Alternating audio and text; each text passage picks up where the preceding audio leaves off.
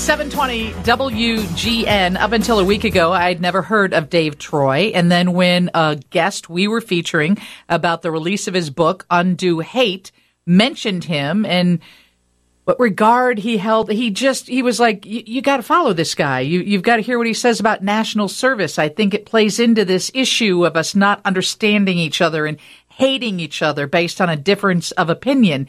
That guy is Dave Troy. He is an investigative journalist, addresses threats to democracy.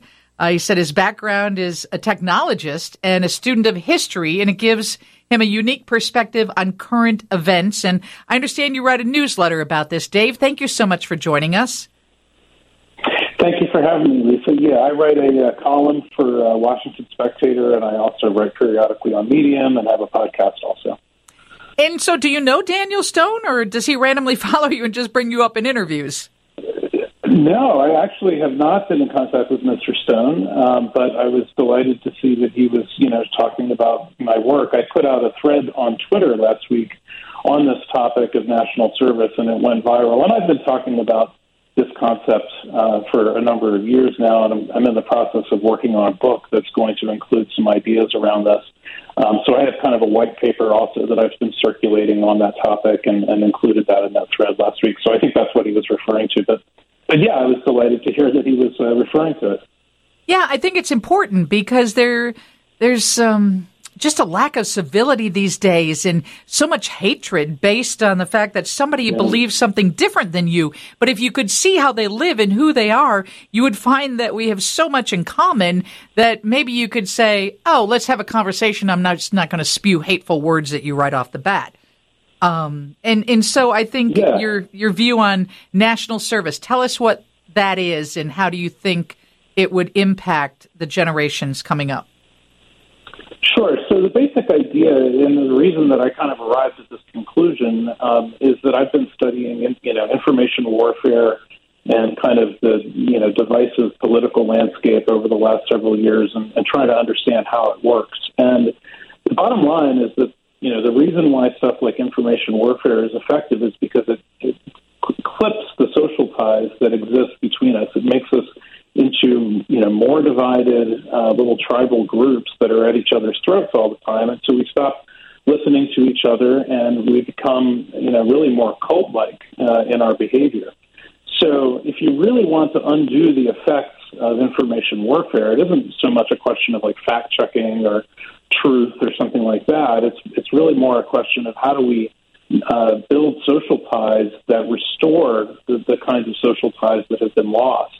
And a lot of people have reached this conclusion kind of independently, but what hasn't really been done is, popularizing this outside of, there's people that have been promoting national service for a variety of reasons for decades, but it hasn't really been fully connected back to this disinformation, information warfare topic and seen as kind of a possible remedy for our political situation. So really what I'm kind of proposing is a massive expansion of stuff like AmeriCorps, getting more people involved in potentially military service, things like the CCC and the Works Progress Administration in the past have proved to be a model for this kind of thing. And what people overwhelmingly report when they participate in these kinds of programs is that they build social ties that last a lifetime. And they're often with people that are very different from themselves. And if you think about it, that's really what built the modern era. I mean, the kinds of relationships that were built, during World War II and other military type situations. These are the people that went on to lead America for, 50, 70 years, something like that. So we've kind of lost track of that and we've just become so separated. So I think something like this could be a way forward. It may take us some time to get there, but I think it could be a way forward. This is Dave Troy. You should follow him on Twitter.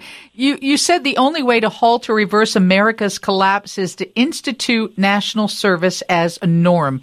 When you say America's collapse, what do you mean, Dave?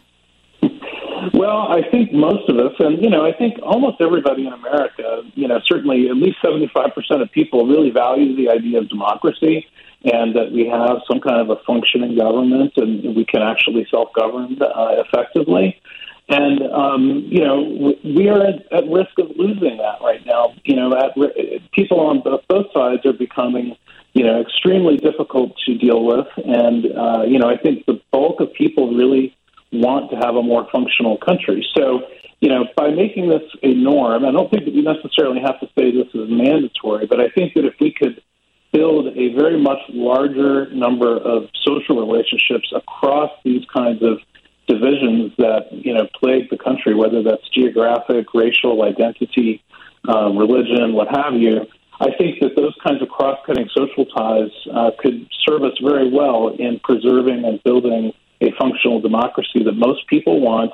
And in fact, all the political science research supports that it's these cross-cutting social ties that make a functional democracy possible.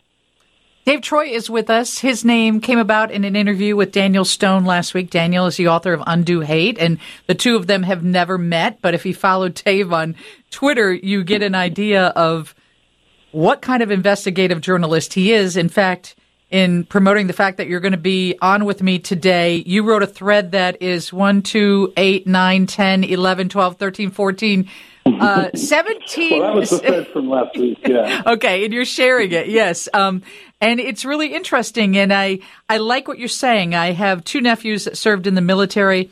I have a nephew who served in AmeriCorps. And I think in both situations, their eyes were opened in a way that they would have never been open to the things that they experienced during that time had they stayed in their small towns. It just wouldn't have happened. But right. At Christmas dinner, we have a 19-year-old who's going to the University of Madison, and when her father, one of those military vets, suggested that military service be mandatory, Dave, all hell broke loose. You talk about a generational warfare at the Christmas dinner table. That was it. But that's why I like your approach of, national volunteerism or, something like AmeriCorps, of giving back so that we can better understand each other. Yeah, exactly. And I think people do get sensitive to the idea of something that's mandatory and that sort of thing. And people think, rich people are going to opt out of it and all of that. And look, you can't control everybody. But I think that what we could do is to promote something like this as being healthy for society, something that the 75% of people in our society actually agree on, and really put a lot of PR muscle behind it so that it's something that people are incented to do. The other thing is, if you structure it economically in such a way that it actually is a pretty good deal for, say, young people to spend a gap year or two doing this sort of thing at a particular time in their lives, it could just become something that is normal to do and that most people will want to do because it actually provides benefits that they can see. So I think it may take us some time to get to the point where that norm starts to become something that we can actually all agree on. But I think as we become more and more divided and it becomes clear that our democracy can't function, I think most people will start to turn to this as being a reasonable thing to look at. And I think it's something that a lot of political support could be built up for over time.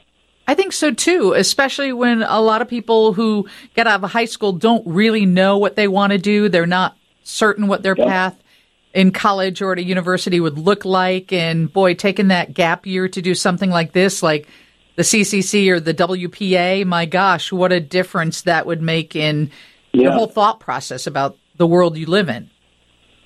Yeah, exactly. And you would learn skills. People talk about this sort of bifurcation between going to college versus going to trade schools or whatever. I mean, going into an environment where you could learn a bunch of different skills that could span things from like practical, hard skills like plumbing and, drywall and laying roads or whatever, and also do working on stuff having to do with like IT. It would give you a menu of things to choose from that I think most kids at that age really, just they don't fully understand what they might be interested in.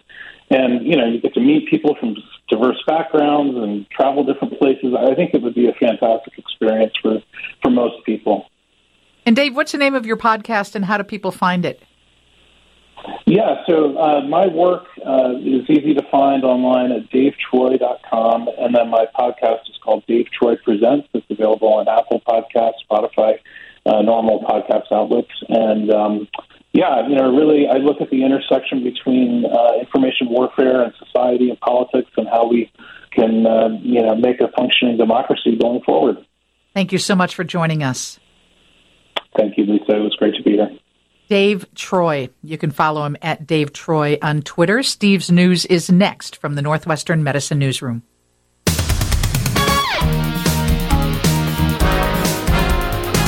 WGN.